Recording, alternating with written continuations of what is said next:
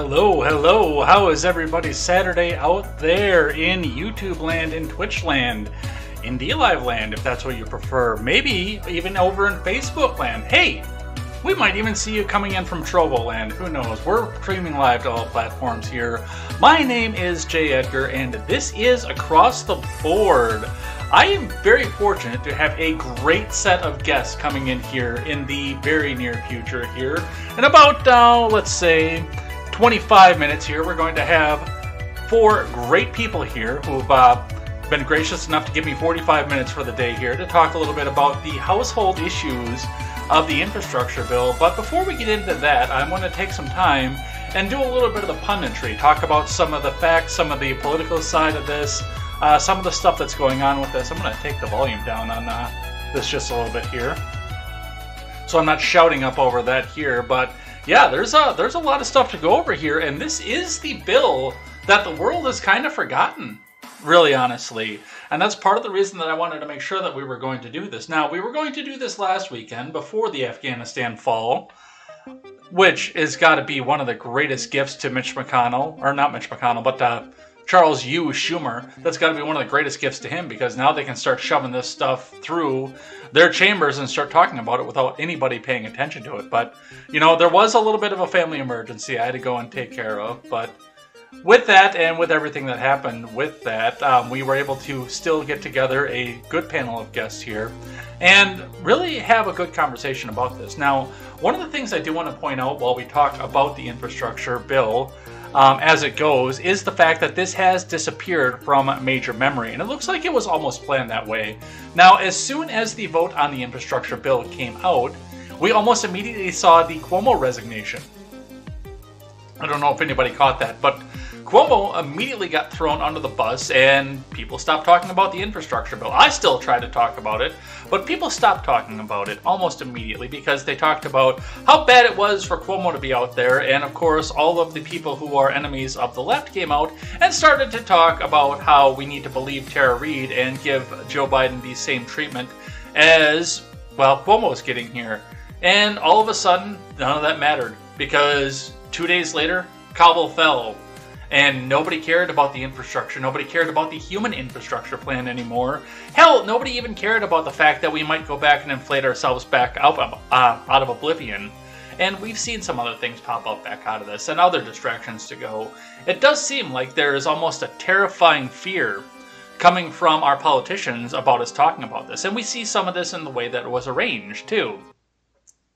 As we go along here, we start to see, even as going through the Senate chamber, Senate Republicans got on board with this, and we fast-tracked it through the debate process so that nobody took the time to go back and read all the bullshit that's in this. It's a 1,000-page bill. I haven't even read it yet. And I'm the kind of person who sits down and reads all this stuff as much as I can, because I want to see what's in there. I want to see the kind of stuff they're trying to shove down our throats.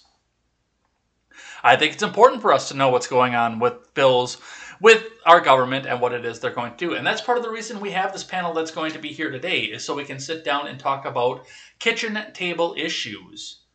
Issues that sit down and affect all of us on the bottom line, because we can sit here and talk as politicians and political analysts forever. But what's going to actually happen in the household, that's what's important. And I don't think that the pig in the poke that we've been sold off the infrastructure bill is going to be it. Now, looking in at some of this here, now spending plans, that's not a new thing. I mean, we could go all the way back to the New Deal, because that in and of itself was an infrastructure bill. And of course, being taught by teachers union teachers, the first thing that we notice and the first thing that we find out is the fact that they love this thing. They think this is the greatest thing in the world. That's definitely something that's the impression that I got from the public school system up in redacted small town in northern Wisconsin, is that FDR was the greatest president in the world because he was able to come out and put out this big infrastructure package, this big infrastructure bill, and it was saving the economy. It saved us from the Great Depression, because, you know, they didn't go out necessarily and build the roads that they needed. They built the roads that they thought they were going to need off in the future. So, and that's part of the same thing that we're being sold on this new infrastructure package. It's not necessarily the bill, or the roads rather, that we need. It's the stuff that we might need in the future. And a part of this does come from the fact of if you have a government job, if you have government workers out there, or if you have a government project, it's guaranteed paid. Sometimes at 10, 20, 30% over cost, but it is guaranteed paid, which means that even if you don't need that road right now, you can put a guy in a truck, or a guy with a shovel, or a guy as a foreman. You can put a lot of these people to work right away. And honestly, part of the misconception, and this comes from me working on an industrial side of this, is that when we have the government come out and build the roads, because only the government can build the roads. It's government trucks, it's government workers, it's government this, it's government that's doing it. I hate to tell you this, but that's not what it is. It is private contractors that are coming in and working under a government contract based on whatever the government contract pays and what their salary man pays too. It's not anything like what you see. Like the government itself, well, I'm sure they own some trucks, but they don't own these big dump trucks, these big graders. They don't own any of this big equipment. They contract that out to small companies. Most anybody who watches this channel knows I live in Rock County, Wisconsin, close to Janesville. I'm not going to tell you how close to Janesville, but I do live close to Janesville. And one of the private companies around here, Scylla, they just keep bringing up big crushed rock plants over and over again.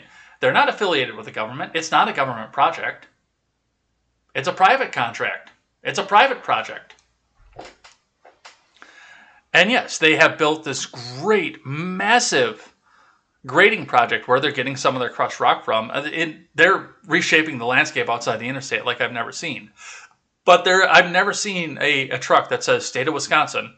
Well, maybe a DOT truck here and there, but that's basically them inspecting it, not necessarily them coming out and doing the work. That's the guy that stands on the outside of the hole and watches the other guy on the inside of the hole. But yeah, we never ever see a Wisconsin Department of Transportation truck hauling big loads of rock. It always says private company here on the side. And I don't want to advertise for a company, even though I know a lot of these guys, because I don't want them to people to find out that they're being advertised by a right-wing program and, oh, we better boycott them, even though they've got state contracts out the ass and they really don't have to worry about any of that.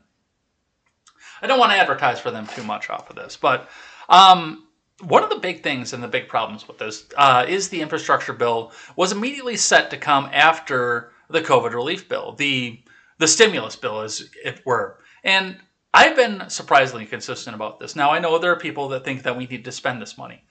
We don't need to spend this money right now until we get a handle on what's going on in our foreign policy and all the money we're spending over there. But I'm very much against federal government spending in and of itself. Local government, state government, we can have the debate over, but I'm highly against federal government spending on the whole, on the complete side of this.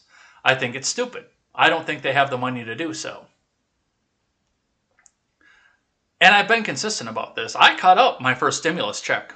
I caught up my first 2 stimulus checks, actually. The third one became the MSI computer that's sitting here next to my knee. But I caught up the first 2, and the only reason the third one turned into this MSI computer down here was because I found out before I cashed the third one that no matter what, they're going to give me the goddamn thing anyway. So there's no escaping it. It's either that or just keep cutting up refund checks for the rest of my life. Because they're just going to attach it on and pass it on my tax refund for the rest of my life. And if I overpay, I do kind of want to have that money. I'm not going to lie. I don't want the government to have a taxation as theft. But this whole infrastructure thing, that came in at the very end of the heels of the COVID relief bill. Now, also keep in mind with the COVID relief bill, that was done under budget reconciliation. And our Senate gets 2 budget reconciliations per term. They get 1 a year, essentially, but they can fudge the numbers and make them both happen in the same year. And then, oh, whoops, now we can't do one in 2021 unless, Senate parliamentarian, do your thing. Just rule on our side just this once. Just make it happen this once. We promise we won't beg for you to ever have it happen again. But immediately after the COVID relief bill, there were talks of doing a $6 trillion initial offering for reconciliation. And we heard the speech. We talked about this with Kirsten Gillibrand because she made her ever famous tweet. Childcare is infrastructure. Healthcare is infrastructure. Paid time off is infrastructure. Now, none of those things are actually infrastructure, and we'll be talking with our panelists about that later on here. But that was the initial offering, and they were planning on doing this under budget reconciliation too. However, the stopgap in the Senate, Joe Manchin, and to a lesser extent Kyrsten Sinema, both came out and said that they were not going to ram this through on budget reconciliation. They would not vote yes for it. We could see maybe a Murkowski or a Romney come in and sit in their places, but those two came out and said, no, we will not come out and vote for this. We need to go back and figure out how to make this bipartisan in some level. And with that, we do have the budget reconciliation bill that passed. Now, this passed 63-37, I believe was the final number that came back out of that, which means that they got a large amount of Republican support back on the side. They can easily clear the filibuster at this point at 63 votes. That's not a big deal. They don't need to call Kamala in to be the tiebreaker, not that she'd be able to be anyway, because you can't pass it on a simple majority off of this. But this did set the table to bring another $3.5 trillion in spending onto the table on the human infrastructure bill, which for the most part is going to be the things that Kirsten Gillibrand talked about. It's going to be your child care's infrastructure, your health care's infrastructure, pay time off infrastructure. And guys, I don't think we can afford this. Now, they'll come and tell me, oh, it's paid for. Don't worry about the fact that it's paid for, but we won't have to go into debt for any of this. We're going to have to, all we have to do is enforce some existing laws that we have out there. And, we'll have all this money out there and we can pay for this all, which I've got suspicion about. I've always got suspicion when it comes to the federal government spending a whole bunch of money, but, that's the nature. It has to do with the flag that's sitting behind me. That's the nature of it. That's what you get when you try to trust the federal government, is the fact that they will screw you over any chance that they get. But there were some riders off there that were sought to be eliminated, and they tell me, we'll enforce existing tax law. Well, thank you for not enforcing it, because taxation is theft, but, how long have these laws been on the books? You haven't been enforcing them already. What is it that I am supposed to believe when you tell me you're just going to suddenly enforce it now? What assurances do I have that after you've allowed your big business buddies out there, who you are not going to tax, I'm sorry. These are the people who are paying your bills on both sides. It's not a right-left thing. They're doing it for both sides of the people. The people who are paying your bills and making sure you have your nice, fancy, expensive suits and your drivers and your expensive cars and all your campaigns are paid for. The people that you think you're going to tax, or you're going to try and tell us that you're going to tax, you're not going to tax. Because they're paying you large amounts of money, paying into your campaigns to make sure that you don't tax them that way. There were some riders off to this, and I do want to make sure this is one of the big ones that I want to get into with the panel when we get them all on here in just about 12 minutes. So, Cam, if you're watching, Cam, I think Cam is the only one I have waiting to come back into the waiting room here. But if you're watching, get ready here, because we're ready to come back on and bring you on. But with that here, there were a couple riders that were put onto there, and they were tried to be debated out. One of them was that they wanted to start getting a handle on cryptocurrency, to try to nationalize cryptocurrency, which, as a person who holds a small amount of cryptocurrency, maybe, because you're going to make the value of a balloon. And plus, I'll actually have a place to spend it. Right now, the little bit of Doge that I have is just kind of sitting there. I can't do anything with it, unless I turn it back into the US dollars and get taxed out the ass for it. But that's one of the things that they wanted to do, was put the rider on so that now they can nationalize, or at least regulate, crypto to make sure that they can get all their money back off it, because they want their money. They definitely want their money. It's the government. They will get their money, even if they have to send a man with a gun to your house and collect it from you under the threat of putting you in a box. But the other interesting thing, and we talked about this on Contemporary before, was that they have some auto safety regulations that were riders on this particular bill. They talked about the idea of putting an automatic breathalyzer into all vehicles being made after 2030. As a person who has worked in the automotive industry for as long as I have, and as a person who is from Wisconsin, I'm not going to lie to you, we do enjoy some of our road soldiers here and there. This is a logistical nightmare. This is an absolute logistical nightmare to try and to try to employ some of the things that they're trying to do. And they're already finding the logistical nightmares of this. They just want to have a sensor up over the driver's seat that makes sure that just to see if there's any alcohol coming into the air from the driver's area. Nowhere else in the car, but from the driver's area. I don't know if you've ever been around a 21-year-old college girl who's out on her 21st birthday and has a sober ride home, but she is not sitting in the seat that she's supposed to be in for the most part. It's her first night out on the town, her first time out legally out partying. I mean, she's probably been, especially if she's that way, she's probably been doing it since she was 18, 19, maybe even 17. But the first night out on the town legally, and yeah, she's all over the place. And I've shared another anecdote where the girl that I was dating at the time when I lived in Mass, when I had a truck with a bench seat on it, I was her sober ride home from the bar. She was barely stand-upable drunk. And her brilliant idea was to unbuckle the seatbelt and take a nap across the bench seat, head in my lap. My truck wouldn't have turned on at that point. Now, yes, there's supposed to be cameras, which raises an entire other issue. Cameras in your vehicle to make sure that it's not your passenger that's blowing into the tube for you. Just let your passenger drive at that point, but we can have that conversation. But there are other logistical nightmares to this as well. I mean, I've worked at a campground before. When it gets cold out, we don't always ride the golf carts around in the campground. When it gets cold out, sometimes we'll take one of the trucks around to some of the back sites. And after all the work is done, why not have a beer in your hand? Why not have a glass of scotch in your hand, even if in a plastic cup? Have the glass of scotch in the truck with you. You're not on a public road. You're on a private property. But hey, oh no, the truck won't start up. What do I do? These are some of the logistical nightmares that we have coming back off of this. As far as what's going on with the infrastructure bill at hand, not necessarily the riders right now, there are some stopgaps in here. I believe McConnell was hoping to get the bipartisan infrastructure bill passed so it can sit in the House so we can try to focus on getting the human infrastructure bill blocked in the Senate. Nancy Pelosi herself has said she will not vote on the Senate infrastructure plan unless, of course, it has the human infrastructure plan to go with it. They come as a package for the House. She won't vote on one without the other. Yes! Let it die in the House! Just let it die in the House! I have no faith that that's actually going to happen, but that's the positive outcome I could see out of this entirely. One of the other big sides of this is that we are coming up on the debt ceiling right now. And that is definitely something that I think we're going to need to have a conversation about, is what is going to be the debt ceiling. I know that we're going to talk about the payment methods of this entire bill once I get the panelists on up here in a few minutes. That's one of the things we are going to talk about is,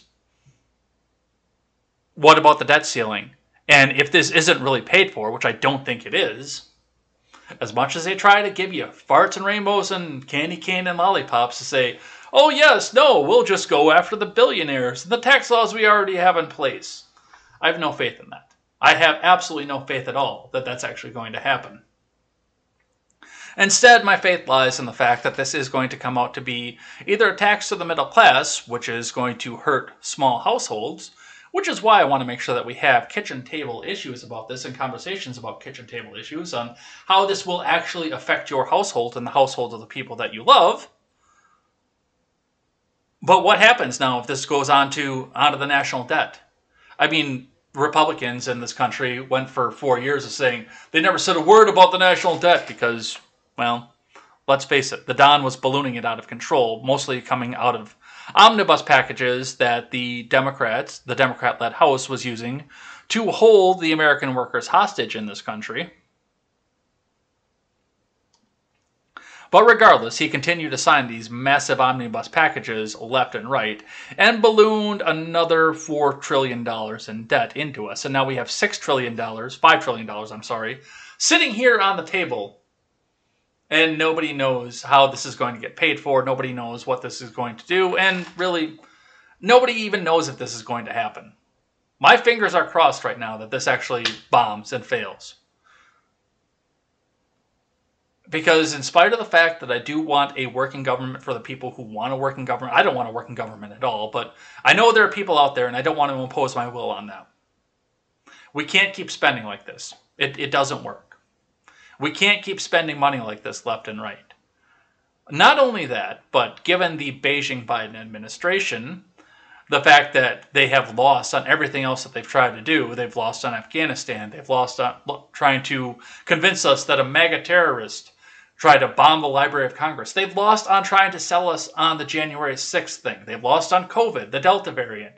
We'll be out of masks by July 4th. Just do what I tell you to. And we're not out of masks. In fact, they're talking about increasing mask mandates on people who are already fully vaccinated. They're talking about doing stuff like that.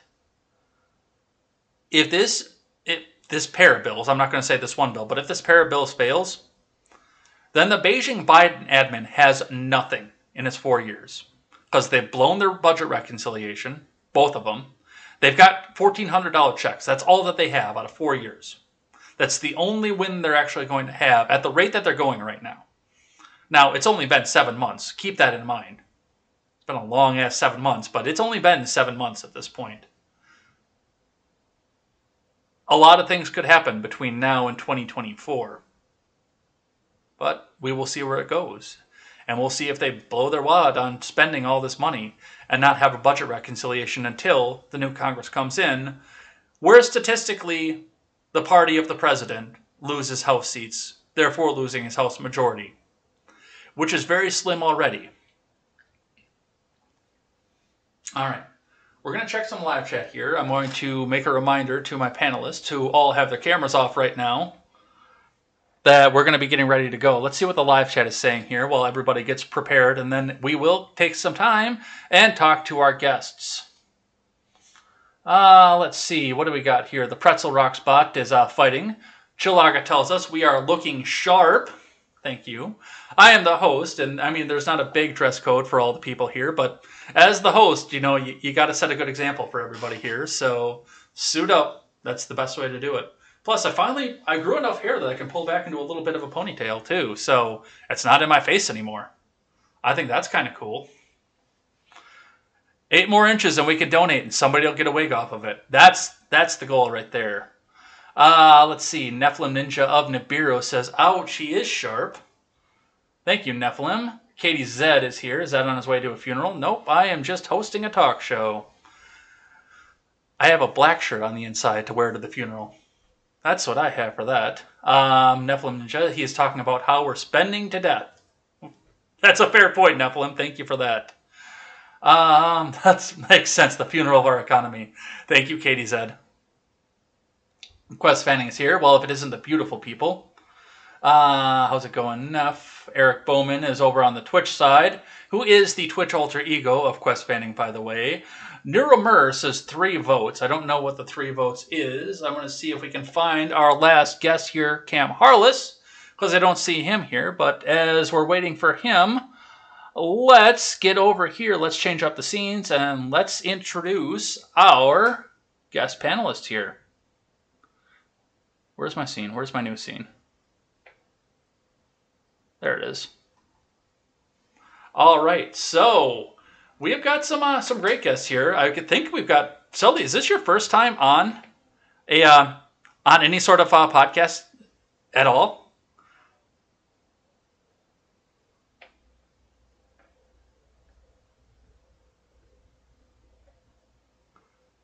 Oh yeah, that one here.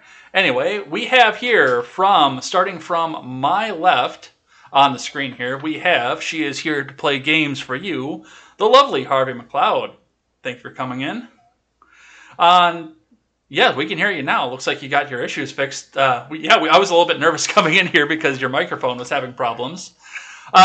We have, for his first time on Political Talk here, Sully Blue, who's been a regular viewer and somebody who's interested in entering the fray of Political Talk. So Sully Blue, give him a great welcome because, this will be his first time.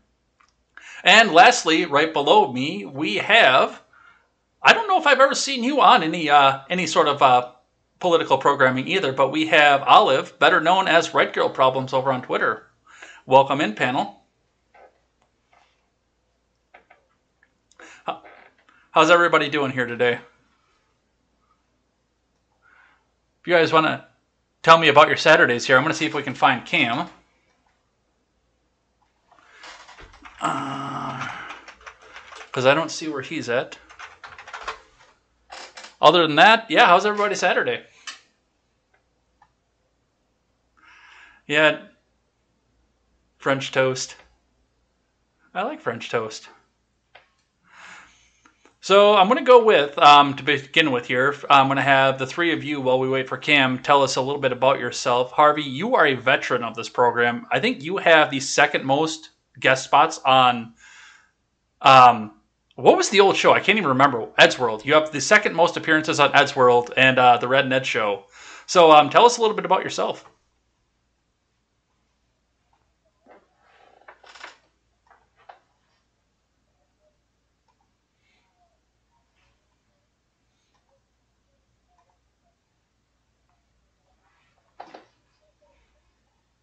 Right now, I just work in business immigration law, and I'm 7 months pregnant right now. I'm expecting my first child in October. So a lot of exciting things happening this past year alone.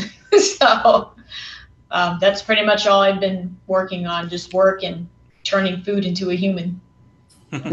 Well, yeah, it kind of sounds like there was at least one night of exciting things. Mm-hmm. But I also play the video games too. Yeah, what are you playing now? I'm playing a lot of Stardew Valley right now, and I just got off of Fallout 4, so I decided, okay, I'll go with something a little more easygoing, and it's not easygoing at all. So, Yeah, so I don't know what to play next. Yeah, it is a lot of Nintendo lo-fi. Sully, this is your first appearance on To Talk. I know that you were in the let's say drawing contest over on the Generational Gap that one night too. I was. But you're the only person in this group that I've actually hung out with in person too, on top of that. So hey, got to start somewhere, right? So tell us a little bit about yourself. All right. So just a quick rundown. I'm actually originally from Cali. I lived in Oregon, ended up in Florida, been here since I was 14, stuck here ever since. I was in the United States Marine Corps. I did deploy to Afghanistan in 2013. I actually met John from the Gen Gap when I moved to Florida in 8th grade. And that's how I found like J. Edgar, RRC, all these shows, is ran into his sister. And he happened to be doing a podcast that night. And that's how we reconnected. And then I fell down the Freedom Scoop hole at the time. And I know you guys have a new project coming out, so I'm excited for that. But yeah, I'm excited for that too, actually. Here, dude. Yeah. So that's it. Olive, I'm not familiar with a lot of your work yet here, but if you want to tell us just a bit about yourself and how you came to be and what it is that you do in the fray.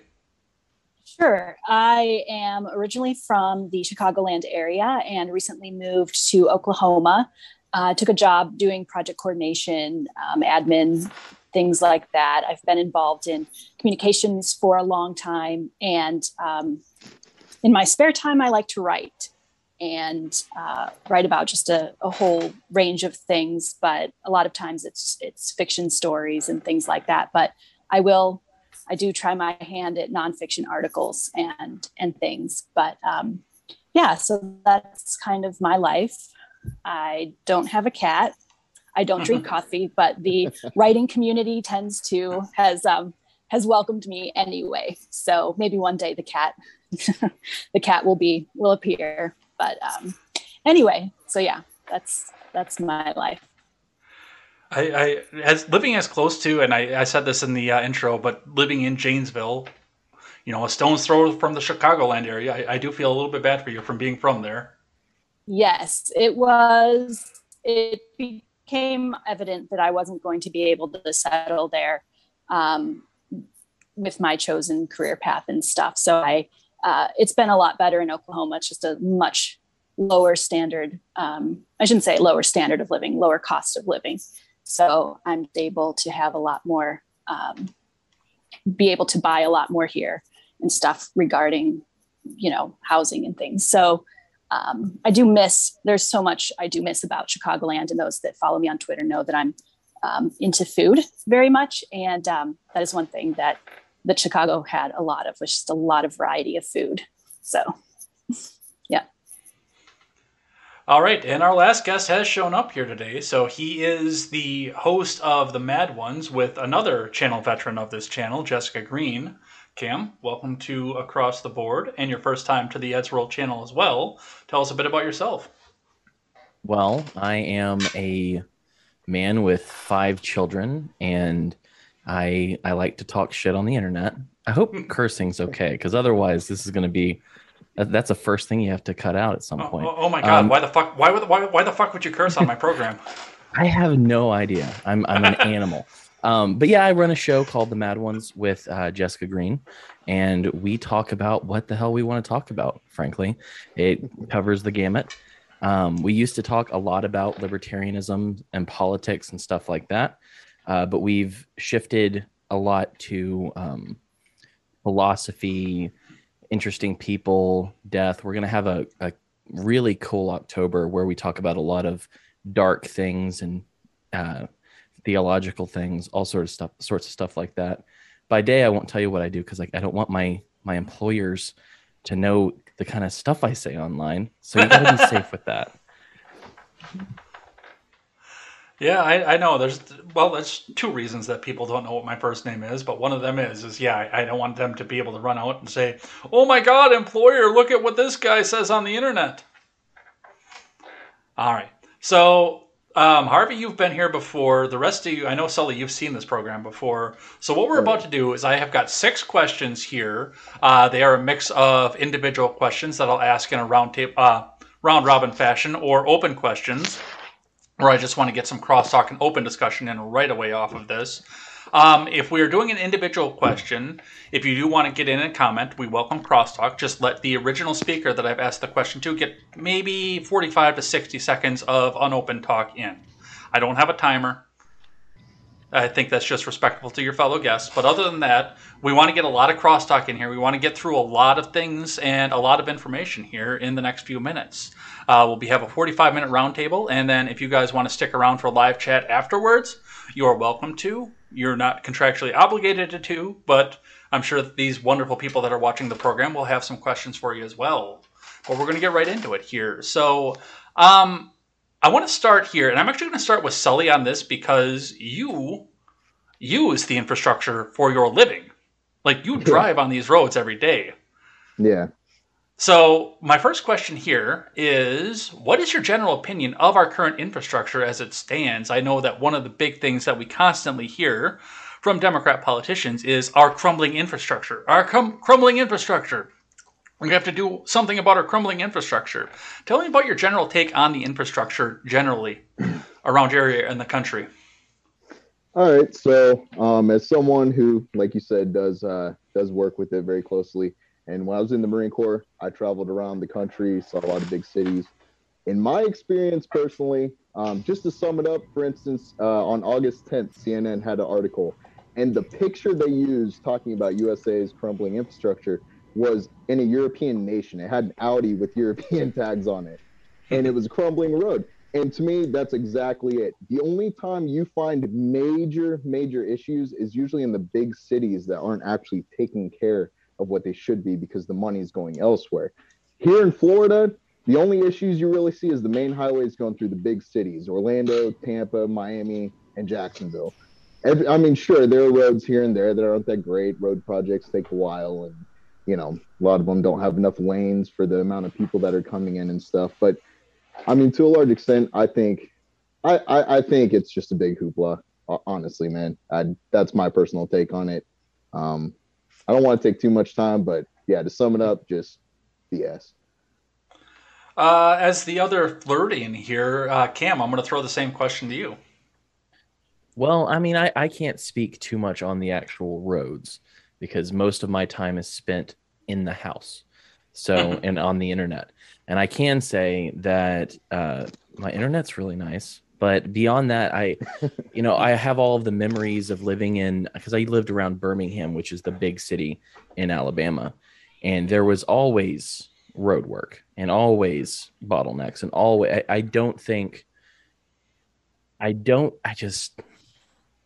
they don't do a good job. And I don't think that they'll do a good job if they get more money. I think it's just going to get worse. That's a fair point. And I mean, I kind of take a little bit, like, I understand where Sully was coming from, especially in Orlando, because I mean, I'm a country boy. I live city adjacent now, but I am a country boy. And I mean, the county took care of the pea gravel roads for the most part where I was growing up, if there were roads at all there. But, you know, just trying to get onto, what was that? I don't really want to dox John too much, but what was the highway over by where John lived that I tried to get on after I dropped him off and had a complete nightmare of trying to get the hell back on? Was it I-4? It might have been. Yeah, because I-4 is the main highway that goes from Daytona to Tampa. And it's, you know, depending on which direction you go, it's east to west, but everyone here refers to it as north and south pretty much. So it's probably that one, I would imagine. That or 95. Probably. Those are really the only two major ones around us. I mean, granted, 95 runs up the entire eastern country, but, you know. Now, Harvey, you have lived in some very congested places in your life. Just in the time that I've known you, you've lived in 3 very congested places. So Tell us a little bit about what you see on infrastructure, your current construction projects in your area, your general take on it.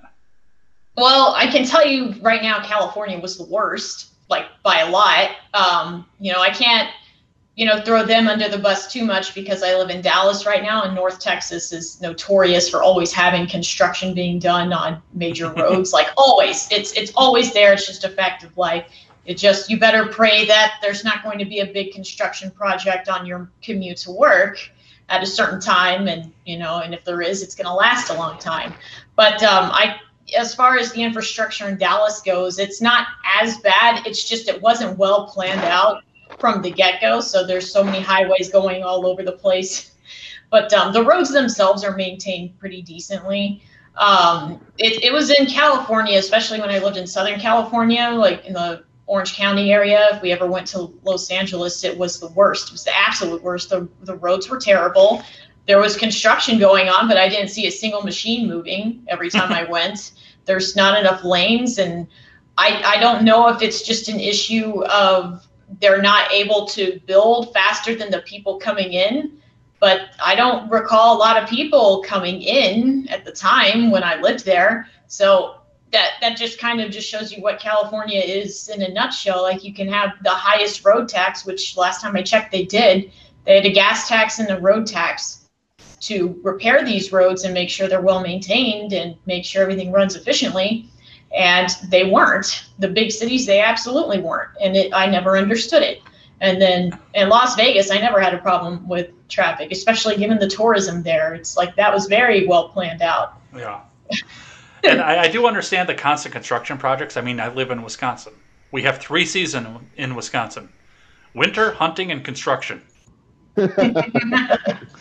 Makes sense. Olive, tell me a little bit about what you see about infrastructure projects that you've seen, and especially, you know, once again, you're coming from a major metropolitan area that I have driven in.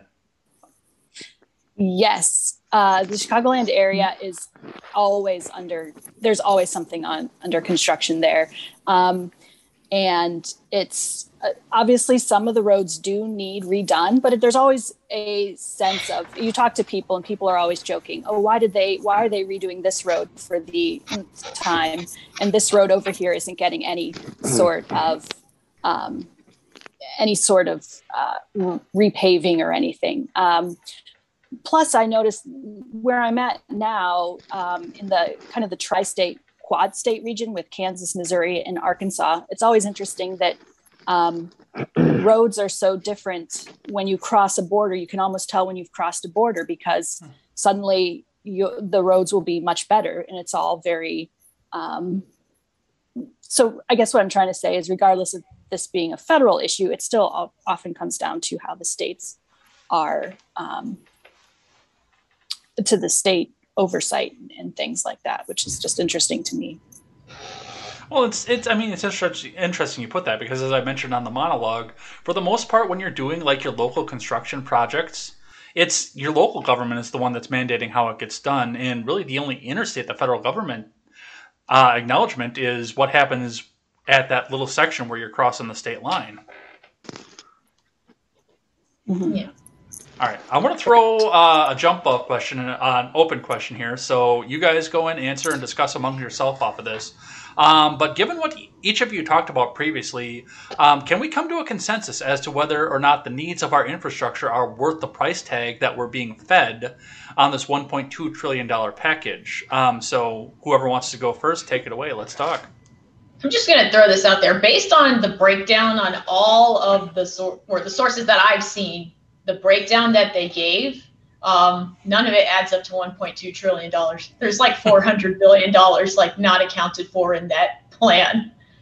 So I'm going to go with no, it doesn't justify the price tag. It hasn't been, you haven't even given me the full receipt of all the stuff that's supposed to be on there. Where's that extra money going? Yep. Well, yeah. One thing. Oh, go ahead. I was just going to say anything that's $1.2 trillion is going to have massive amounts of pork and massive amounts of inserted pet projects by different people. I mean, there's even mention of regulation of cryptocurrency. I mean, these are never bills that do what they say they're going to do. Mm-hmm.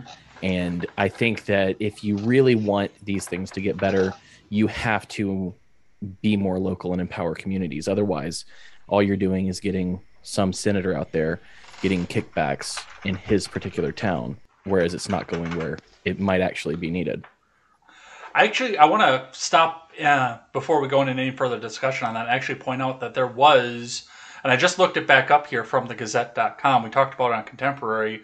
There was a provision, go away advertisement, a provision for $1 billion for a commission run by Joe Manchin's wife in the first infrastructure bill that we have here, the one that just passed the Senate that's currently sitting in the House.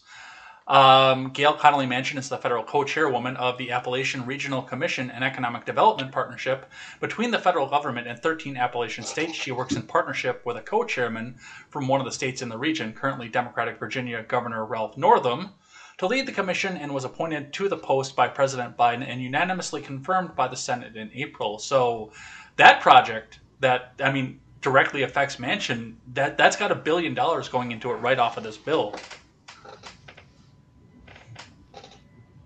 Wow. Always happens that way. You can always guarantee it. And that's my whole problem, is I see it the same as like the COVID relief bill. It's such a big bill, but when you actually look at what's going towards the cause, it's such a minuscule amount. It's like, where's the rest of this money going? Because just like she was saying earlier, I have not seen an article yet that even came close to the total amount that they are proposing for this bill. They're not reporting on everything in the bill because, of course, a lot of the places they're reporting on are telling you all the good stuff they want to push and everything. And it's just insane. Like, just for instance, just one piece of it, $110 billion is going towards roads, fixing bridges and everything like that. $40 billion of that is going towards bridges. They say there's 173,000 miles of highways and major roads in the country that need repairs or in dire condition. 45,000 bridges. You look at 40 billion towards just bridge repair. Where are these bridges being repaired? Because I guarantee you every single one of them is in a major blue city. Because there's no way 40 billion is not going to cover that much. You're talking about maybe, 20 to 50 bridges, depending on size and the extent of the work. And all this bill is going to be is just getting a bunch of money out there, getting passed through and getting passed around. All it is a state's bailout for those states that screwed up and need a bailout right now. And that's all this is. That's all the infrastructure bill is. I guarantee it. There's very little that's actually going towards the cause that's necessary for the American people. Well, and it's 2,701 pages. They can't fully detail it because it's longer than Crime and Punishment. How many senators and House representatives have actually read the frickin' thing? I would guarantee less than 30% have read it. It's twice the length of Tom Clancy's Bear the Dragon. Yeah, and there's just stuff in there that I don't understand. Sorry, I'm not trying to talk too much, but there's just, like, for instance, Amtrak. This is one thing I cannot figure out. Amtrak has been in business for 50 years as of this year. And in their 50 years of being in service, they have had 0 years of profitable anything. They've literally survived off of government subsidies, which I can't figure out for the life of me why the government would be so interested in keeping Amtrak alive. Let's turn that one over to our West Suburbs person here, Amtrak. Yeah, all right. Well, Amtrak is a little bit different from Metra, and so there's probably some different governance there. I've taken Amtrak actually several times from Chicago area to Kansas City and actually even east into Washington, D.C. And it's, I mean, I guess it's an interesting way to travel if you like traveling through Iowa at night and not seeing anything. But yeah, I'm really surprised that they keep it alive. But I mean, it's just, you're stuck on the rails, and the passenger trains always take, or the freight trains actually always take precedence over the passenger trains. So that's interesting that they want to, but that gets into the desire to build more high speed rail and things. And that's a different conversation, but Well, the question is, how big is the union with the railroad? How big is the union with Amtrak? And how much money are they giving to different politicians, most likely of the blue persuasion? Like that's why it does it. I mean, look at the United States Postal Service. They haven't clocked a profit, and they've been living out of a deficit for how many years now? And yet they still keep them afloat. They have one of the biggest and best unions in America. I mean, look at who's making the money. Well, and I kind of want to move the question here off this, because we're moving into some of the debt deficit spending and some of the fact that some of these things aren't turning a profit here. And that actually goes right into my next question here, because, and I mentioned this again in the monologue, we have been pushed head over heels to believe that this bill is already paid for. That's the first thing they tell us. Oh, we don't have to raise taxes on anything. This bill is already paid for. Don't worry. The story is that no new legislation will be needed for taxation. Rather, they will enforce existing laws. So another one, open jump ball. Anybody who wants to jump in, jump in. What are your thoughts on whether this is possible to pay for based on existing tax legislation? It just sounds like money printer go burr. Yeah. It doesn't The money themselves. Yeah, it's just going to be. I can't imagine they're not utilizing the Fed for this. Like I don't see how using existing laws lets you pay for $1.2 trillion worth of spending. That I haven't read into it, but that makes no sense at all. Well, that's the way they keep saying, oh, we'll just enforce this law on the billionaires and the millionaires, and we won't have to raise taxes on anything. And first off, if you really have these laws on the books, leaving aside to the fact that they're going after the people that donate to your campaigns or your nice fancy suits, your fancy cars, your fancy drivers, why aren't you enforcing them now? And do you really have $1.2 trillion laying on the table at that point? Well, if they're not going to enforce it, well, that, and also if they do, what does that mean for the companies they want to have that tax money from? Are they going to stay in the United States? Or are they going to find a tax haven that they can work out of? I mean, usually that's the answer. If they're not enforcing things, it's because they need to keep an ally. Well, I mean, the government's not going to go after Jeff Bezos. He owns the Washington Post, where democracy goes to die in darkness. And that's all they do is they go back and they sell all these wonderful platitudes about Joe and Kamala. They're not going to tax that dude. Yeah. Not when you have Mamala. You gotta love Mama Kamala, right? Heels up Harris. Or as Jay would say, his mountain mama. That got me earlier. Oh, whenever I talk about West Virginia. That line sticks in my head all the time. Yeah, that was hilarious. Who was it? Was it Ron that was cracking up about that? I don't know. Someone was, and they cracked me up. I don't know. Once again, we're gonna pick on the Chicago person here, but I mean, you've seen machine politics in action. Where does this go? To the cronies. Even in Chicagoland, there's a Republican machine and a Democratic machine, and they work overtime to get the money in their pocket. So there is no one innocent in that area when it comes to just getting money for their buddies and their cronies and stuff. Cronyism. Well, I mean, interestingly enough, and you and I can actually have this conversation because we both experienced it here. I don't know if the rest of these three have, but going on the tollway, the Jane Addams, the Dan Ryan, and all the money that you put into that. I mean, it's $2.80 just to leave the state from where I live, from out west over here. So, yeah, I was actually traveling on. Sorry. Oh, no, that's okay. I was actually traveling on that. No, it's fine. In July, I was back in Illinois and just reminded of how much the tollway is awful. And I have a bill now that I have to pay because I don't have a transponder anymore. But it's pretty awful. And I know I think there was talk maybe at the beginning of raising money. It's always talk about raising money for either road construction or whatever boondoggle they want to raise money for. That sounds good. And then of course it never ever gets paid off, so that allows them to keep the tolls and things like that, and then just continue to raise it. So yes, it is expensive just to drive in the Chicagoland. And I've always wondered too, because I mean we didn't have this where I grew up over on West Central Wisconsin. Obviously, it's, you go up and down 94 with no problem.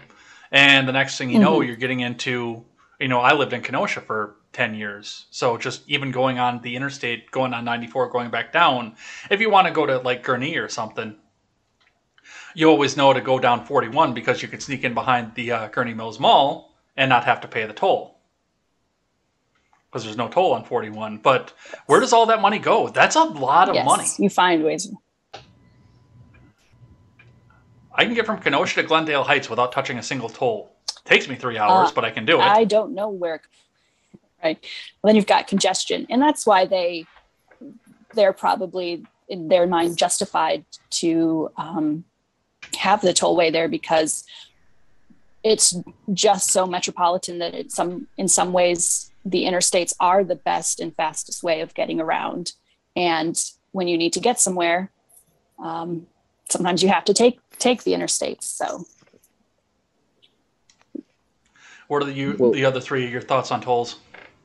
So that's what I was gonna say earlier is they got us in Central Florida, man. They freaking got us. So other than I-4, like we were talking about earlier, I-4 is the main artery to go pretty much directly through the middle of the state, Orlando. If you live on the east side or west side of Orlando, there are toll roads on both sides. There's a toll road that goes east and west across Orlando, and there's another toll road in Maitland, which is kind of like a neighboring city to Orlando. And to my knowledge, 3 of those 4 toll roads were told that they were going to be temporary tolls when they were constructed, just to pay for the construction. Dude, they are building new toll booths. Toll booths. I can't talk. I've been drinking beer. I'm sorry. I'm the conservative, everyone. No, but they're building new toll booths to fund more building of these toll roads to extend them. And, I mean, it kind of sucks. Like, luckily, I don't live in Orlando. I live far enough away to where it doesn't really affect me. My biggest problem is for work, I have the toll sticker, the transponder. So when I drive in my personal pickup truck, I forget and I go through the tolls and have to pay like triple the price. And then I'm really pissed off because, then I'm like, well, this was supposed to be temporary and it never is, And yeah, I mean, they got us, Hey, federal income tax was supposed to be temporary too. Yeah, exactly. 70 years later. Yeah, you never hear about the end of that. So, all right, I want to move on to another individual question. I want to start with the one who is in the process of bringing a new life into this world here. One of the things that we talk about is this next bill, the one that they're working on right now behind everybody's back, was the human infrastructure bill. And we heard Gillibrand talk about the fact that childcare is infrastructure, healthcare is infrastructure, paid time off is infrastructure. So I want to ask each one of you what a human infrastructure project might look like to you, and even if it's not a federal government, is there a place for a government, state, local, municipality, housing authority? Is there a place for them to do a human infrastructure project like that? Harvey, take it away. The problem with that is, how do you quantify something like that? Because you can say human infrastructure, that, you know, that means, yeah, it's going to take care of your healthcare and your childcare and maybe school or whatever. I'm like, well, what does that mean? So are you going to build daycares, or are you going to build schools? Are you going to give me money so that I can take care of that myself? So I'm having a little trouble trying to wrap my mind around that, because I can't seem to find a quantifiable, empirical roadmap of how they're going to do that. So it doesn't make any sense to me. Like, it sounds good, like we're going to do this and this and this for you, it's going to do this, but no one has been able to tell me what that really means. So I wish I could give you a better answer, but I don't understand it. They can't explain it to me. They never explain it. They just tell you to accept it. Accept the money. Mm-hmm. Sully, what does a human infrastructure project look to you? And is there a place for a government in that on any level? So, all right, Harvey, I know you got a kid on the way. That's awesome. I have a 9-year-old daughter myself. I don't know how they do it in Texas. In Florida, they actually have this really cool concept that I think a lot more places could do. You drop your kid off to a daycare, and they actually do like community work, and they essentially earn the credits back for what it costs for them to go to daycare. So you pretty much wash out. It's like free daycare. They just have to do the labor. Okay. No, I'm kidding. I'm kidding. Okay, like that. I would totally do that for like delinquent kids, maybe, no, but not so, kids. I mean, when it comes to stuff like this, honestly, this is something the federal government has no business being involved in. This should be on a state and local level, because everywhere is different. Like I said, I've lived personally in 3 states as a civilian. I've been in multiple as a military member. And I'm telling you right now, every state you go through has very different cultures, very different needs, very different ways of life, just average everyday stuff. And I don't know. I think this is one of those things that I don't understand why they keep just spending money. You know, we just came from an economy being locked down for a year and a half in some cases. You know, luckily I'm in Florida. It wasn't as bad. But what do they expect is going to happen? And who's it benefiting? I mean, this bill they're trying to do with that is complete bullshit, man. That's my opinion. Sorry, Harvey. I see your face. I'm not yelling at you. I'm just getting I know. angry. That's all. No, because that's the prevailing question throughout this whole thing. Where is this money going? Exactly, and they can't. They're not even one. telling us. They're not telling us where all of it's going. And they won't. They won't. They just won't, just like the infrastructure bill. I mean, there were plenty of things. Like there was like, what was it? $1 billion was towards construction discrimination or something like that. And if you actually look at what they define it as, it's like disproportionate minority communities separated by highways and major roadways. And it's like, what does that even mean? Of course, the highways and roadways go through the poor places, because that's what cities do. They buy up the cheap land from people and that's where all the stadiums are when you go places. That's where all the main highways run through. That's what it is. Where's that $1 billion going to? Like, whose pocket is that going in is what I'm trying to find out. I mean, just stuff like that. I'm just so tired of all this spending right now. And I don't know. That's my Camp? Same question to you. Well, when I'm looking at this human infrastructure concept, especially when it centers around childcare, schools, stuff like that, anytime I hear someone talk about schools or daycares, I become immediately wary, because I don't know if you've noticed in the news recently, the federal government is like threatening Medicare and Medicaid payments to different states and different facilities if they don't follow the COVID guidelines directly or have their entire staffs vaccinated. And so when you see this money funneling down further to local places from the federal government, that is often used as an extortion method later. So you have the Department of Education, you have these different top-down systems, and what is this going to do? It's going to make these smaller places, these schools, these daycares dependent on the federal government, and they'll be able to exert more power that should be kept for local people. And so I never see paying into a federal education or child care initiative as anything but very, very possibly sinister. That's true. Olive, the same question back to you. The human infrastructure? Mm-hmm. Yes. It's kind of interesting that Cam said that, because that was my thought as well.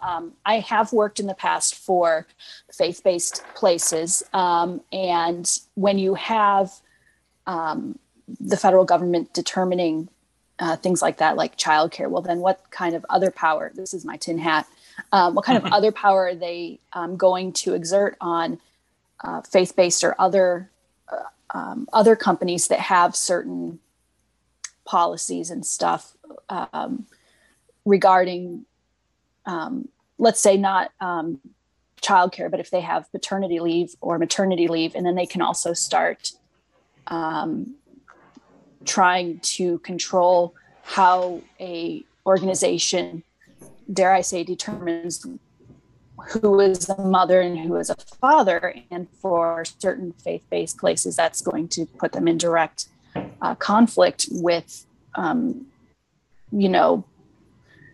put them in conflict when they have specific, biblical standards that possibly, I guess, not lose funding, but now they could be in trouble because they have standards of what they're considering versus what the federal government is trying to determine and control, if that makes sense. It does. It does. That's what Sully was saying. Like this, the United States is too big and too diverse in terms of its beliefs and values and cultures to have it be under the thumb of just one rule for everybody. All right, I've got another group question for everybody here, and this is going to be the interesting one because this is the bottom line in the household question. And it's interesting the way that we have this all laid out here because 3 of us either have families or are about to have families, and 2 of us are in the process of buying our first homes, if I understand the tweets correctly. So now we're going to talk about the bottom line. So the way I have this written, it's been accepted at this point that most of the infrastructure bill will be debt spending in spite of the assurance that they have already paid for all this, whether by inflation printing, debt, or actually paying the bill. How do we, and we'll see if we can talk and come to a consensus about this, what do you think that these bills do to our bottom lines in our households? Floor's open. I don't believe that our taxes will not be raised. That's the long and short of it. Yeah, for one, either taxes are going to be raised or the inflation is going to go up. So either way, in each individual household, you're left with less than you were before. That's the whole problem with all this spending. It's one way or the other. Hopefully, it's not both in being higher taxes and the inflation is going to slap us because, man, I got 2 nuts and they can't take that kind of punishment. I'm just telling you right now. Yeah. Yeah, I would say that everything's probably going to cost more. Yeah, things are already costing more. Oh, yeah. Have you gone to the grocery store lately? Or a gas station? Yeah, the gas I was station. about to say, yeah, I just spent $100 filling my truck up today. I was like, "Fuck you, Biden." Yeah, and this not is all his fault, but yeah. There's no, it's fine. There's a lot of facets of it, and I live in the middle of the gas. Being in Tulsa in northeastern Oklahoma and stuff, this is prime, gas oil country and stuff. So it's always interesting to see how that affects things around here, just it's such a boom and bust economy around here. But I think prices are going to rise with everything. I stand at the meat counter now and just have heart palpitations at how much my steaks are costing to buy. And that makes me very sad. So I'm not very happy about that. I do think it'll be a double whammy. I think you're going to see, we're already seeing inflation, I believe, with the American, whatever they called the bill, American Freedom Plan or something, whatever it was. The American Rescue Plan. Rescue Plan. Yeah. I think that added about $51,000 worth of debt per person. And so the money printer's going to be going. That's not going to stop. There's going to be quantitative easing. There's going to be, inflation's already started. Hopefully it doesn't get too hyper, but you're going to see that. You're going to see raises in taxes. It's going to all hit us. It's just, they're going to try to make us feel, it's going to be like, have you ever read Brave New World by Aldous Huxley? No. I know the gist of it. I haven't sat down and read it, but I know what it's about. So a lot of people, when they talk about what's going on in America right now, they cite 1984 by George Orwell. I think that maybe what's going on is 30% George Orwell and 70% Brave New World, because what they did in the Brave New World was, it was a deadening of the senses. It was giving people things that are pleasurable. It was giving them a reason not to think, not to question. And, you see, I am not against the legalization of marijuana, but you see that suddenly there's a federal legalization being talked about. And I think that the conversation about erasing college debt is going to get louder over time, because they're going to try to make everyone feel a little bit better as everything gets worse and slides down the old hill to the bottom. Yeah, and I have an article for Contemporary that we weren't able to get to on Monday, where they are going out and they're canceling another big chunk of student debt, mostly for disabled students. But it's still another big chunk. And, I feel for some of these people too. A girl I used to date while we were dating had a large portion of debt. I think it was credit card debt forgiven through some means or the other. And they slapped her with that as income. And they taxed the shit out of her for it. And that's going to be the same thing when it comes with the student loan thing. These people are going to see the tax bill come, and they're going to be sad. Speaking of tax, I'm very curious to see what happens this upcoming tax season with all those checks that were going out and stuff. I don't think people really read into that stuff, and I think unless they do something to change the outcome of what's to come, I think they're going to have a big issue, and they're going to have some people pissed off because they were too stupid to read it themselves. Oh, I can't wait to see what the tax bills look like for people that got the child tax credit this year. Oh, yeah. Yeah, people don't know that was cutting into their actual tax return. They thought it was extra money. No, it's just an advancement of what you're supposed to get back. Yeah. They did increase it by 1,000, what you get back by 1,000, and then they're sending 1,800 through these checks. And so it's going to hurt. It's going to hurt me, because I didn't know to turn it off until I got 2 in. Then I was like, oh wait, you can turn this shit off. Let's turn this shit off. Let's try to make this not happen, because I was self-employed for the first part of this year, and I just got a new job, and it's not making as much, and so I'm just looking at that 2 checks that came in, and I'm like, oh, this is going to hurt. Oh, January is going to hurt. May is going to hurt, and so it's going to hit us, and I think most people have their hands out and are stressed out and worried and scared, and they'll take anything that comes to them right now. And, they've put people in such a place that they don't question things, and it's not going to feel good. They won't let them work. They wouldn't let them work. Mm-hmm. And that's the biggest tragedy. And I was in California, where it was the most severe lockdowns, and so many people just out of work because they weren't allowed to. And I had mentioned this to a friend. He's not a friend anymore, but his life was exactly the same. He just worked from home. He still got his takeout every night for dinner. And I said, what about the people that can't work? What about them? And he's like, well, this is for the greater good. And I'm like, what greater good is served by not letting somebody make a living? And he said, well, you thinking like that makes you part of the problem. Yeah, anytime somebody says the greater good, I start shaking in my boots. And what's that Simon Pegg movie? What's that Simon Pegg movie? I don't know. I've only seen 5 movies in my life. It's the Cornetto trilogy. There's Shaun of the Dead, Hot Fuzz. If you watch Hot Fuzz, because Hot Fuzz is it's a funny movie, but there's this little cult in town, and they just chant for the greater good, and it's just like, you say the greater good, I think about Hot Fuzz. Think about the cult, because this is a cult. Fascist hag. All right, I got one more for you guys here. This is going to be the last jump ball question for you guys.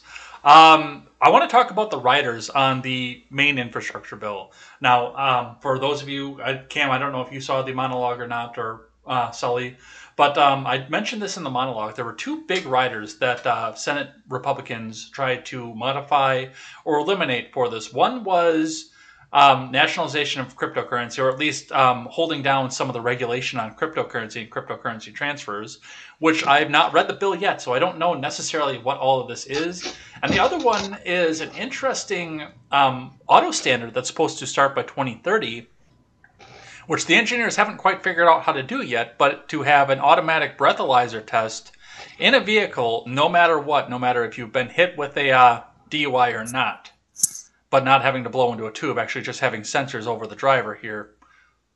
What do you guys think about this? Because both of them wound up staying in the bill. That sounds like that 30% George Orwell to me. That's absolute Big Brother.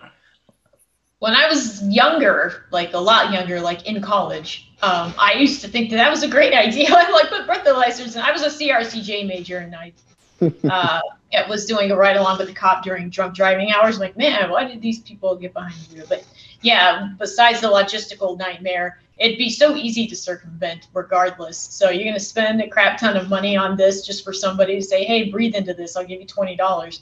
Okay, here you go. So well, easy to talking circumvent. about having cameras in vehicles to prevent you from doing that, which that in and of itself scares the shit out of me by itself. Yeah. I wouldn't agree to that. You got to think about the Irish people, man. They need to be able to drive here too. It's not fair to do such a thing. Hey, exactly. He gets it. Me and John over here, man. We need to be able to drink our whiskey while we learn how to play our violins and be able to drive. That's all I'm saying. Yeah. It's not exactly innocent or guilt. It's not exactly guilty and proven innocent, but it's just this idea that these people can't function as individuals without, like Cam said, Big Brother overseeing them. So I'm against it on principle. I'm also against those where they can track your speed and stuff, and you can get lower insurance rates and stuff. I just any kind of thing where I feel like there's someone over my shoulder eyeing how I live my life. It bothers me. Well, on a fundamental level. Cameras especially, but the breathalyzer idea as well. I mean, this is a complete violation of property rights, because by putting either of those things into every car, and it's telling you that you don't actually own your car. You don't actually own your property, and you can't use it as you see fit. Do I want you to drink and drive? No. But the government telling car companies that I'm not allowed to drive my car will never sit right with me, because that's them making a claim on my property. And, I'd do a little fighting over that. I'd punch a person. Well, think about how you work. Like, do you work better when your boss has you on a really tight leash and is watching your every move? Even if you know how to do your job and you do it well, do you work well under that condition? No, work becomes very anxious. You become anxious. Yeah. And that would be the same thing when you're driving. I'll say two things to this whole camera thing specifically. One, this is the problem with the way society's going, is people aren't taking self-responsibility, and they're not holding the individual responsible. They're trying to take the couple bad and force their will on the rest of the people. And that's the problem. They keep pushing the law-abiding citizens down the wrong path. Two, I work for a company. I drive large trucks. I drive a Mack truck for work. It's not like a tractor trailer, but I have to have a CDL for it. When I started at this company, this is the first time I actually ever had cameras in the vehicle. And I didn't know how I felt about it at first, because there's a camera on your windshield that has a camera that shoots out the windshield to film anything in front of you. There's a camera on the rear of the truck. And also on that one on the windshield, there's a camera and a microphone on the inside of the cab. Now, granted, it's for the company. It's a company vehicle. I'm on company time. I agreed to it. I didn't like it at first, but all I'm saying, I like the idea of the fact that it covers my ass if someone cuts in front of me to make a last minute right-hand turn and I plow into the back of their minivan or Toyota, they're all Toyotas, man, fucking Toyota drivers. And the other thing is they have someone full-time sitting there watching live feeds to make sure you're not like driving unbuckled, driving over the lines, you know, drinking, like while you're not drinking alcohol, but just drinking, like being distracted basically while you're driving, not texting. And I'm like, dude, if this guy wants to sit back in his office, get paid, and watch me sing Taylor Swift all day, then fucking more power to him, man. I'm telling you right now, I put on a show in that truck, and I'm like, you know what? I don't care if this is the worst they see, then whatever. But I wouldn't be cool with it in my personal vehicle. I will say that at the end of the day, because with the company, I understand they got to cover their ass, and I have the choice to say yes or no. I'm not going to take the job and then complain about the fact the camera's in there, because that's just stupid. I'm not going to sign up to the rules and then all of a sudden say, whoa, wait a second, I don't like these rules. But when it comes to my personal vehicle, fuck no. I don't want anything in there. I have tint that's not necessarily, you know, compliant. Allows enough. But in Florida, they also let it slide a little bit because it's hot as balls down here. So, you know, it is what it is. But, I mean, I don't know. I just don't agree with it in my private vehicle. If you agree to it and you want a breathalyzer because you cannot handle your shit and you didn't grow up Irish or you didn't grow up in the military being a professional alcoholic, that is on you, buddy. Yeah, and the main difference between those two scenarios is whether or not it's voluntary. Yes, exactly. If they shifted it into every car, and, you know, of course, there would be older cars, or, you know, there'd be really cool technological workarounds, I'm sure. But beyond that, it's the difference between voluntary and involuntary. And, you know, if I'm just never going to sign off. Well, and I mentioned in my monologue too. I mean, a couple of different instances where this would have been a problem, and one of the big ones of that is the DD. That seems to be the logistical nightmare that the car companies are getting for is, what if somebody in the passenger cabin is drunk off their ass, or climbing all over the seats because she's completely drunk, or, as I pointed out with the situation where I went and picked my ex-girlfriend up from the bar in a truck with a bench seat because she couldn't stand up drunk, that level of drunk, and she decided she wanted to lay across the bench seat and take a nap. My truck just shut off. She did, Jay. Yeah. Wink, wink. No, it was innocent. Yeah, okay, buddy. No, but the other one is the campground aspect. Like, you know, in the off season, during the on season, when you work at a campground, you're pretty much traveling around the park all the time in a golf cart, open top, all older 80s technology, so you don't have to worry about that. But, you know, when it gets to October into November, when you're doing the repairs and it's the end of the day and you just want to do some scouting or something, you go get in your truck, usually with a beer in your hand. You're not on a public road, but there you go. Your truck is dead in the water. If you want to go and, you know, take a trip through the Crush Rock roads out there, what do you do at that point? You haven't broken a law. You're on your property. Yeah. The idea of cameras in my car involuntarily, like, I feel like the extent of my argumentation would be no. They say why, and I say because fuck you, that's why. I don't. That is just not within the parameters of me giving them any inch of legitimacy in an argument. I'm not going to give them the moral high ground. I'm going to say no. That violates my rights. I won't do it. I won't allow it. Right. Go ahead, Olive. Oh, sorry. I come from a family of complete teetotalers, and, you know, this kind of thing is going to make cars cost more and stuff. And then you have people that are paying more for cars that don't need this, that really honestly do not even need this safety measure because they're not drinking anyway. And so it just seems it's the involuntariness of it. It's worse than U2 putting their stupid album on our iPhones. It's worse than that. I wouldn't listen to it out of principle for the longest time, but it's actually not that bad of an album. Like, could you imagine if they actually put these cameras and like breathalyzer testers in there? And, like, I mean, what would happen to like car break-ins? You know, like, they'd have to do it totally sober.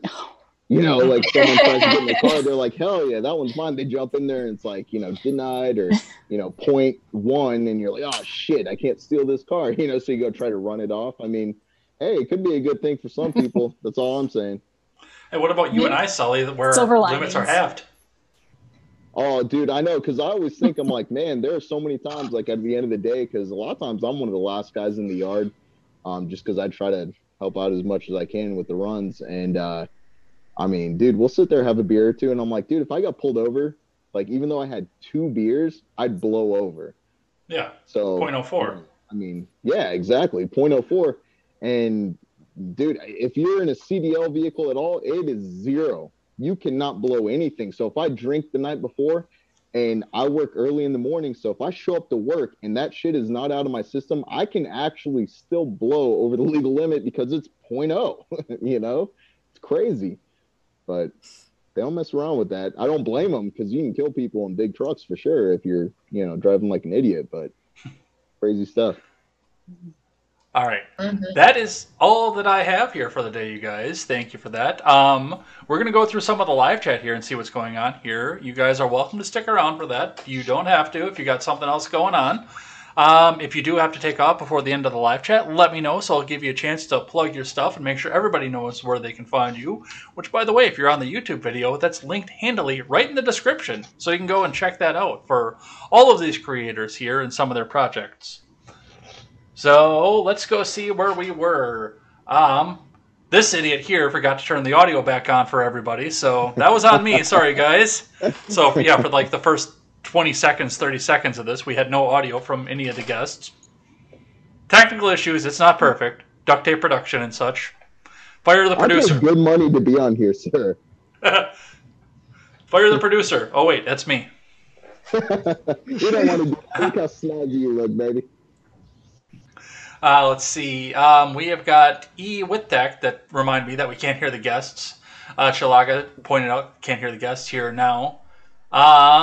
Eric Bowman says good to put faces to voices.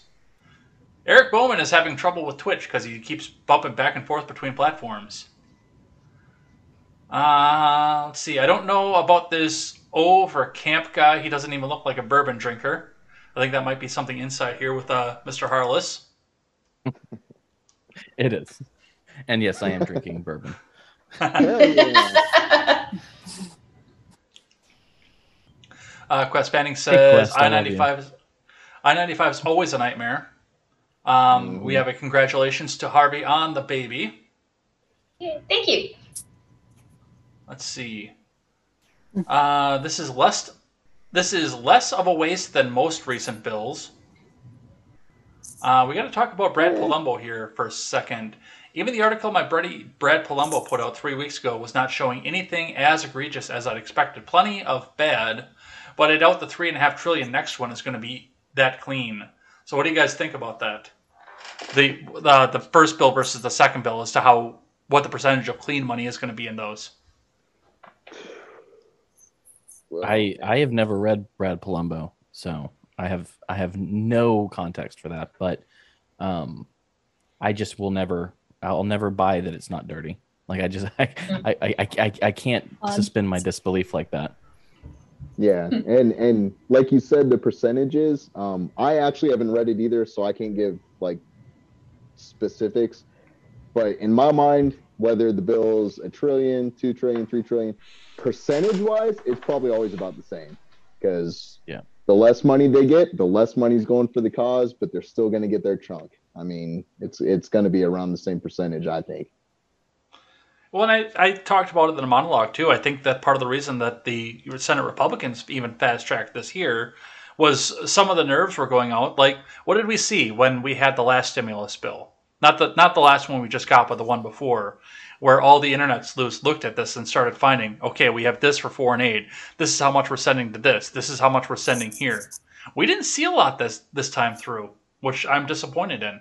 But nobody's read the bill. It's 2,048 pages. It's twice the thickness of this book right here. Wait, how many pages did you say? 2048?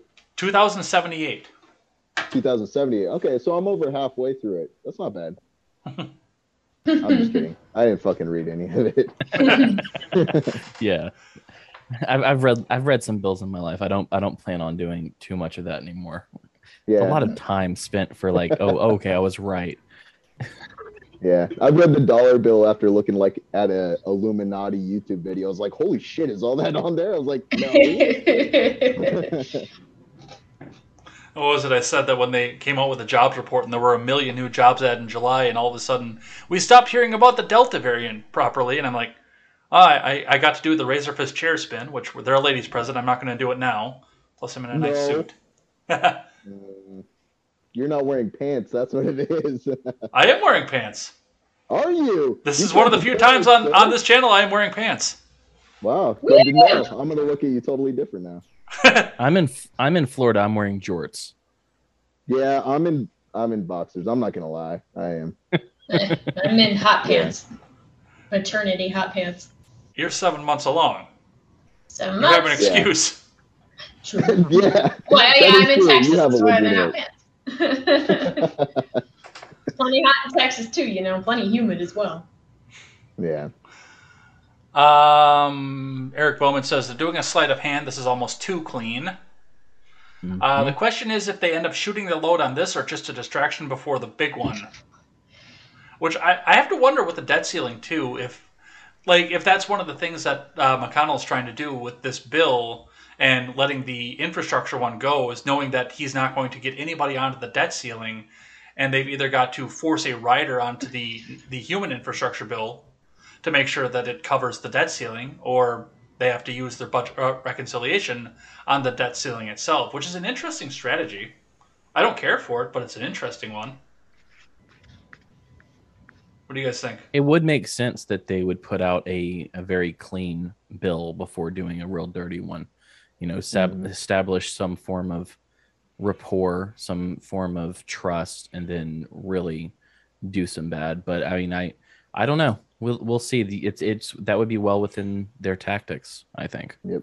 There are people that believe that the Democrats are doing a good thing, and they said then the Republicans are just terrible, evil people, and they probably are. But they just don't want to work with Democrats. That's why they don't care about infrastructure. They don't care about the community. They just do what Trump tells them to do, even though he's not in office anymore.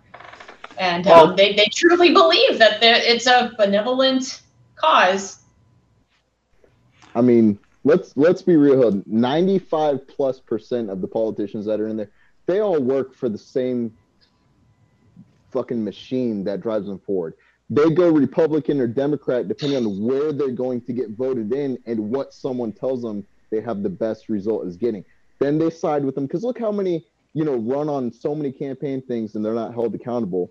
They never go for what they're saying. The only ones I truly believe think there are two different sides to this are the ones that are younger and newer to politics and think they can actually do something. And once they get involved, they just get sucked right down the rabbit hole. And I truly believe that it's all just one big giant fuck you to the American people. They think that we have sides and they pin us that way because we're too busy fighting each other. When it comes down to it, all Americans, I think, really could benefit off the same things. When it comes to all this stupid little shit that's been coming up lately, like this racism that's come out and this hate against LGBTQ, I live close enough to Orlando. I see a lot of gay fucking people. I don't have a problem with them. I never have. I've had friends that are gay that wanted to probably spread my butt cheeks, and I don't have a problem with them. They were cool people because they were just normal people. They just preferred their hot dogs served a certain way, and I was like, I'm not into that, and they were like, okay, cool. I mean, it's just I think American people have a lot more in common, and the two-party system is just the big distraction that is really what keeps them being able to do what they do while we're too busy fighting each other on shit that really doesn't matter. Yeah. I got to push back on the young people thing, because there are college-educated people my age, 37, that actually believe that Democratic politicians are at odds with billionaire business leaders. Unironically. Yeah. Well, something that Harvey said reminded me of a C.S. Lewis quote that I'll read if y'all are down. It's one of my favorites.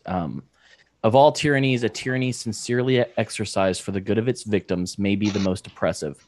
It would be better to live under robber barons it would be better to live under robber barons than under omnipotent moral busybodies. The robber baron's cruelty may sometimes sleep, his cupidity may at some point be satiated, but those who torment us for our own good will torment us without end, for they do so with the approval of their own conscience. Mm-hmm. Absolutely. I've heard that. Danger. Before. All right, let's keep going here. Let's see. Do not ask to have them enforce more. Apparently we were shared by Quest Vending on Twitter a while back. Hopefully we've got some live listeners. Mr. Behavior is here. Welcome, Mr. Behavior. Lily Rose for Prez is here. That's a new name, so welcome on in. Hope you enjoy the programming and stick around for more stuff. Apparently it's morning where Lily Rose for Prez is, which is odd because it's 7 o'clock at night here. I think we lost Olive. She flickers in and out. Oh. Yeah, I think her That's connection. Like is my kinda- microphone, like my lights. Nice. Harvey gets it. Apparently Lily is from Eastern Russia. Oh, wow. Shit. We got a spy in the. No, I'm just kidding. Tovarish. Don't hurt me. All right. I really think this is a good conversation. You're interested in is appreciated. Yeah, I mean this all disappeared instantly as soon as it was voted in. Like this was the most important news story in the world for 3 weeks. We got to get infrastructure. We got to get rid of these Republicans because we got to get infrastructure. We got to get infrastructure. It's so bad. We got to get infrastructure. And now we're all talking about Afghanistan or some guy in an $80,000 pickup truck that's apparently below the poverty line that had a bomb outside the Library of Congress. Or Cuomo. Oh, that one kind of But, disappeared too. You know what they're not talking about is the Arizona audit, which is still going on. Yeah, and there's stuff going on in Georgia as well with I forget Garland Favorito is working on stuff down in Georgia, or I guess not up in familiar with Georgia that from name. here in Florida. And you just gotta love the headlines that the news that are reporting, like in more efforts to overturn the election with these audits. Like that's not an overturn. That's making sure that the votes were counted properly. That's making what was wrong right. Well, yeah, and I mean, there's you come to the point too where as soon as the House Plant Chief put his hand on the Bible and said, "I promise to uphold the thing, man, and so help me, you know, that guy up there," he was president, and you can't do anything about that until the next term. You can impeach him, and then Kamala becomes the president, or God forbid Pelosi, but you're not going to reinstall the Donald. There's no constitutional mechanism to do that. First time for everything. Yeah, the problem is who's going to fix that though and put something into place. You know, I don't trust anyone in politics right now, any of these elected officials, to actually put something in place and pass a bill that's going to, you know, be a safety net for if that happens in the future.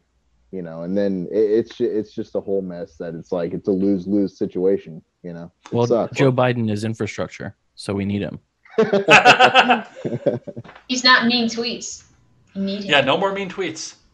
No more mean But tweets. the white Yeah, pill you for just- what you just said, you just though, I wait. want to push back to the white pill on that, is that, I mean, a lot of this is done at the local level. So if you really have a concern about it, run for city council, run for county executive, run for that kind of stuff. Because that's where your change is going to be made. Yep. All right, let's see. Eric Bowman says, speed up, folks. There's a lot to talk about. No, we're done. We're getting out of here. Damn you, Mr. Quest. Behavior says burn down the barbershops, which I don't know necessarily where that came from, but he wants us to burn down the barbershops, apparently. Did we talk about barbershops and I missed it?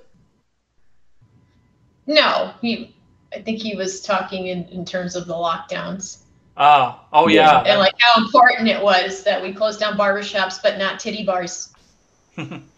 Well, I mean, if they hadn't Priority. done all the ridiculous mandates in the barbershops, somebody's getting a wig off of this at some point. Got to do my part. I haven't cut my hair since I lived in Las Vegas, and it was like here, and now it's like all the way down here. Be down to my butt crack by next year. Same here. Mr. Behavior says, you heard it here first. Breathalyzers in cars are good because they prevent car theft. I endorse that. Eric Bowman says, my point is that the infrastructure bill is a distraction from the other possible additional $3.5 trillion use of the reconciliation. If they do this, they will lose both houses. What do you guys think of that? The odds on that?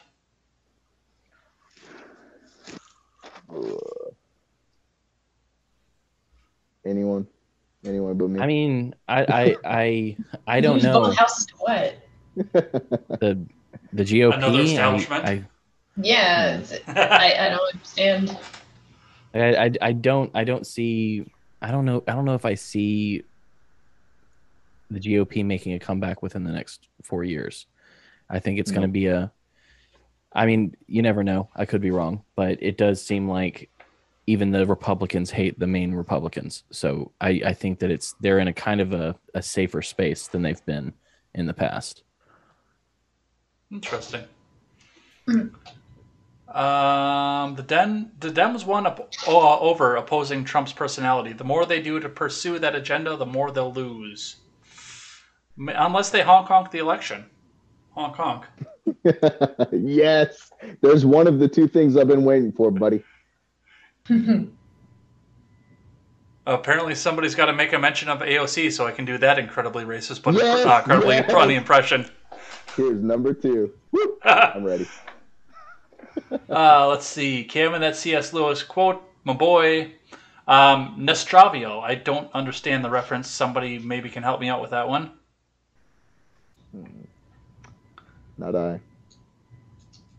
Mr. Behavior says Simpsons reference. I hate America. Eric Bowman says, my friend Joe G, who spearheaded the lawsuit against Arizona's mandates, is in jail over an ex he hasn't seen in forever.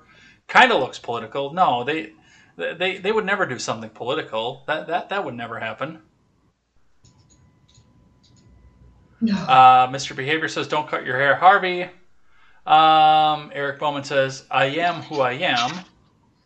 Nostrovia is the English mispronunciation of the Russian word Nazadrovi, meaning cheers.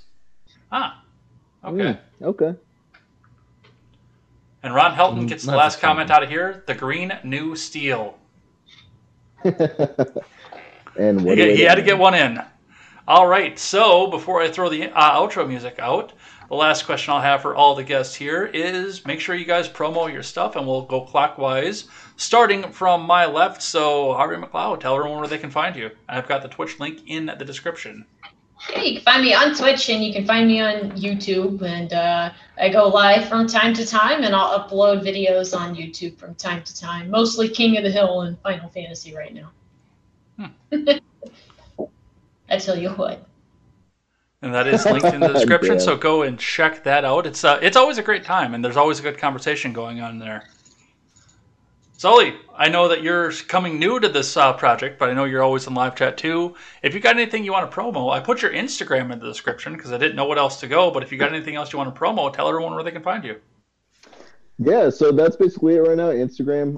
I got rid of Facebook years ago. I have mentioned before, and it's in the works because I'm actually in the process of moving next month coming up. So I don't have my setup yet. I actually have been talking about starting a show. I'm not quite sure what the name of that's going to be yet. I will probably, and this isn't a confirmation, I will probably reach out to Jay Edgar or John from the Gen Gap and try to have them as my first guests. So when that does happen, I'm sure you can see it here. If not, I'm going to drive up, see Jay Edgar and basically hold him at gunpoint to make him do it. So anyway, he'll be on the show. No, seriously. Yeah, that's all I got right now. I don't have my own show. You can't find me in the live chat for Jay Edgar. I was on the Gen Gap a lot, sometimes on RRC, a couple other the group stuff. That's pretty much it. Other than that, I'm a fucking ghost, baby. Mr. Harless, tell us where we can find you. You can find me every week on Wednesday at 10 p.m. Eastern on our show, The Mad Ones, me and Jessica Green, on youtube.com/The Mad Ones. You can also find it on Odyssey and on Rockfin. If you want to tweet at me and see my, troll and otherwise provocative dickhead tweets, at Cam Harless on Twitter. It's always funny to hear the provocative and dickhead tweets because you've got that soft, almost NPR voice. It's like getting slapped in the face, but with a silk glove on. I have fun. Olive, tell us where we can find you. Anything you've got working on or anything else that you've got? I've got your Twitter in the description. Yes.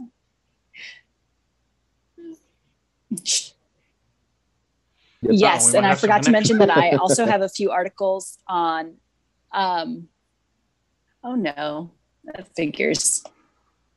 Can you hear me now? Yes. Okay, sorry about that. You can also find me at Ordinary Times. I can send you the link to that. I have a couple of articles there, and then I'm also on Twitter at Right Girl Problems, which is actually Right Girl GRL Probs PROBS. So great name. That's where great name. I tend to tweet my thoughts into the void there. So yeah. Yes. And that is linked in the description. Let's throw some music up here. Everybody knows what music is coming out of this, and we will get out of here for the day. So, thank you to all the live chatters and who brought some questions for you. Everybody who sat back and listened to us talk about an issue that has essentially disappeared from the news, but definitely something we need to pay attention to because they will, it's sleight of hand. They'll do one thing over here while they're screwing you behind over here. So we got to keep up on this kind of stuff here and talk about this kind of stuff. We could sit here and have a 3-hour conversation about Afghanistan.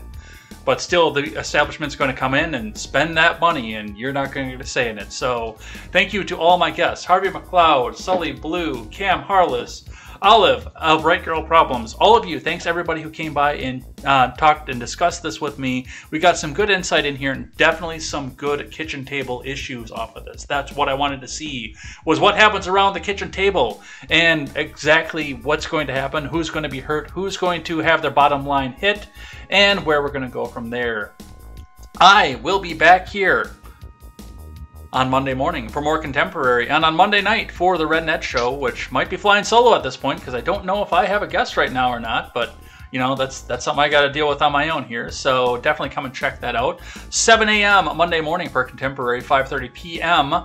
for the Red Net Show. We've got a lot of stuff to go over here, a lot of Afghanistan stuff, so definitely come back and check us out for that. Otherwise, go check out our new project coming up in the works. We'll have some details to release, hopefully this coming week, for a fall release, so definitely come back and check that out. And as I always say, never take the words of bloggers, podcasters, or journalists as gospel. Find all the facts and draw your own conclusions. Take care, everybody. We are out of here, and we will see you next time. Take care.